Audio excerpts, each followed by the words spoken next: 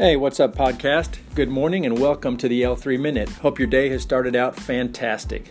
Today I'm going to talk a little bit about mindset, and particularly can't versus won't. You know, I've found throughout my life that most of the times that I've said I can't do something, that just isn't the case. More often than not, I've chosen not to. It's that I won't do it, not that I can't do it. I dealt with this just last night with our 11-year-old. The kid spent 4 hours working on 7 reading comprehension problems that in the past would have taken him 15 to 30 minutes. When I sat down, talked to him about his work, and asked him what the issue was, he looked at me and said, "Dad, I can't do this." I had to have a conversation with him about the fact that it wasn't about can't, it was about won't, because he had done it many times before.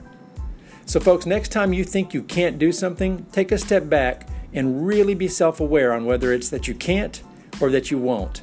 I think you'll find that more often than not, you can move forward and that you can do it. Hey, have a great day. We'll see you tomorrow, and peace out.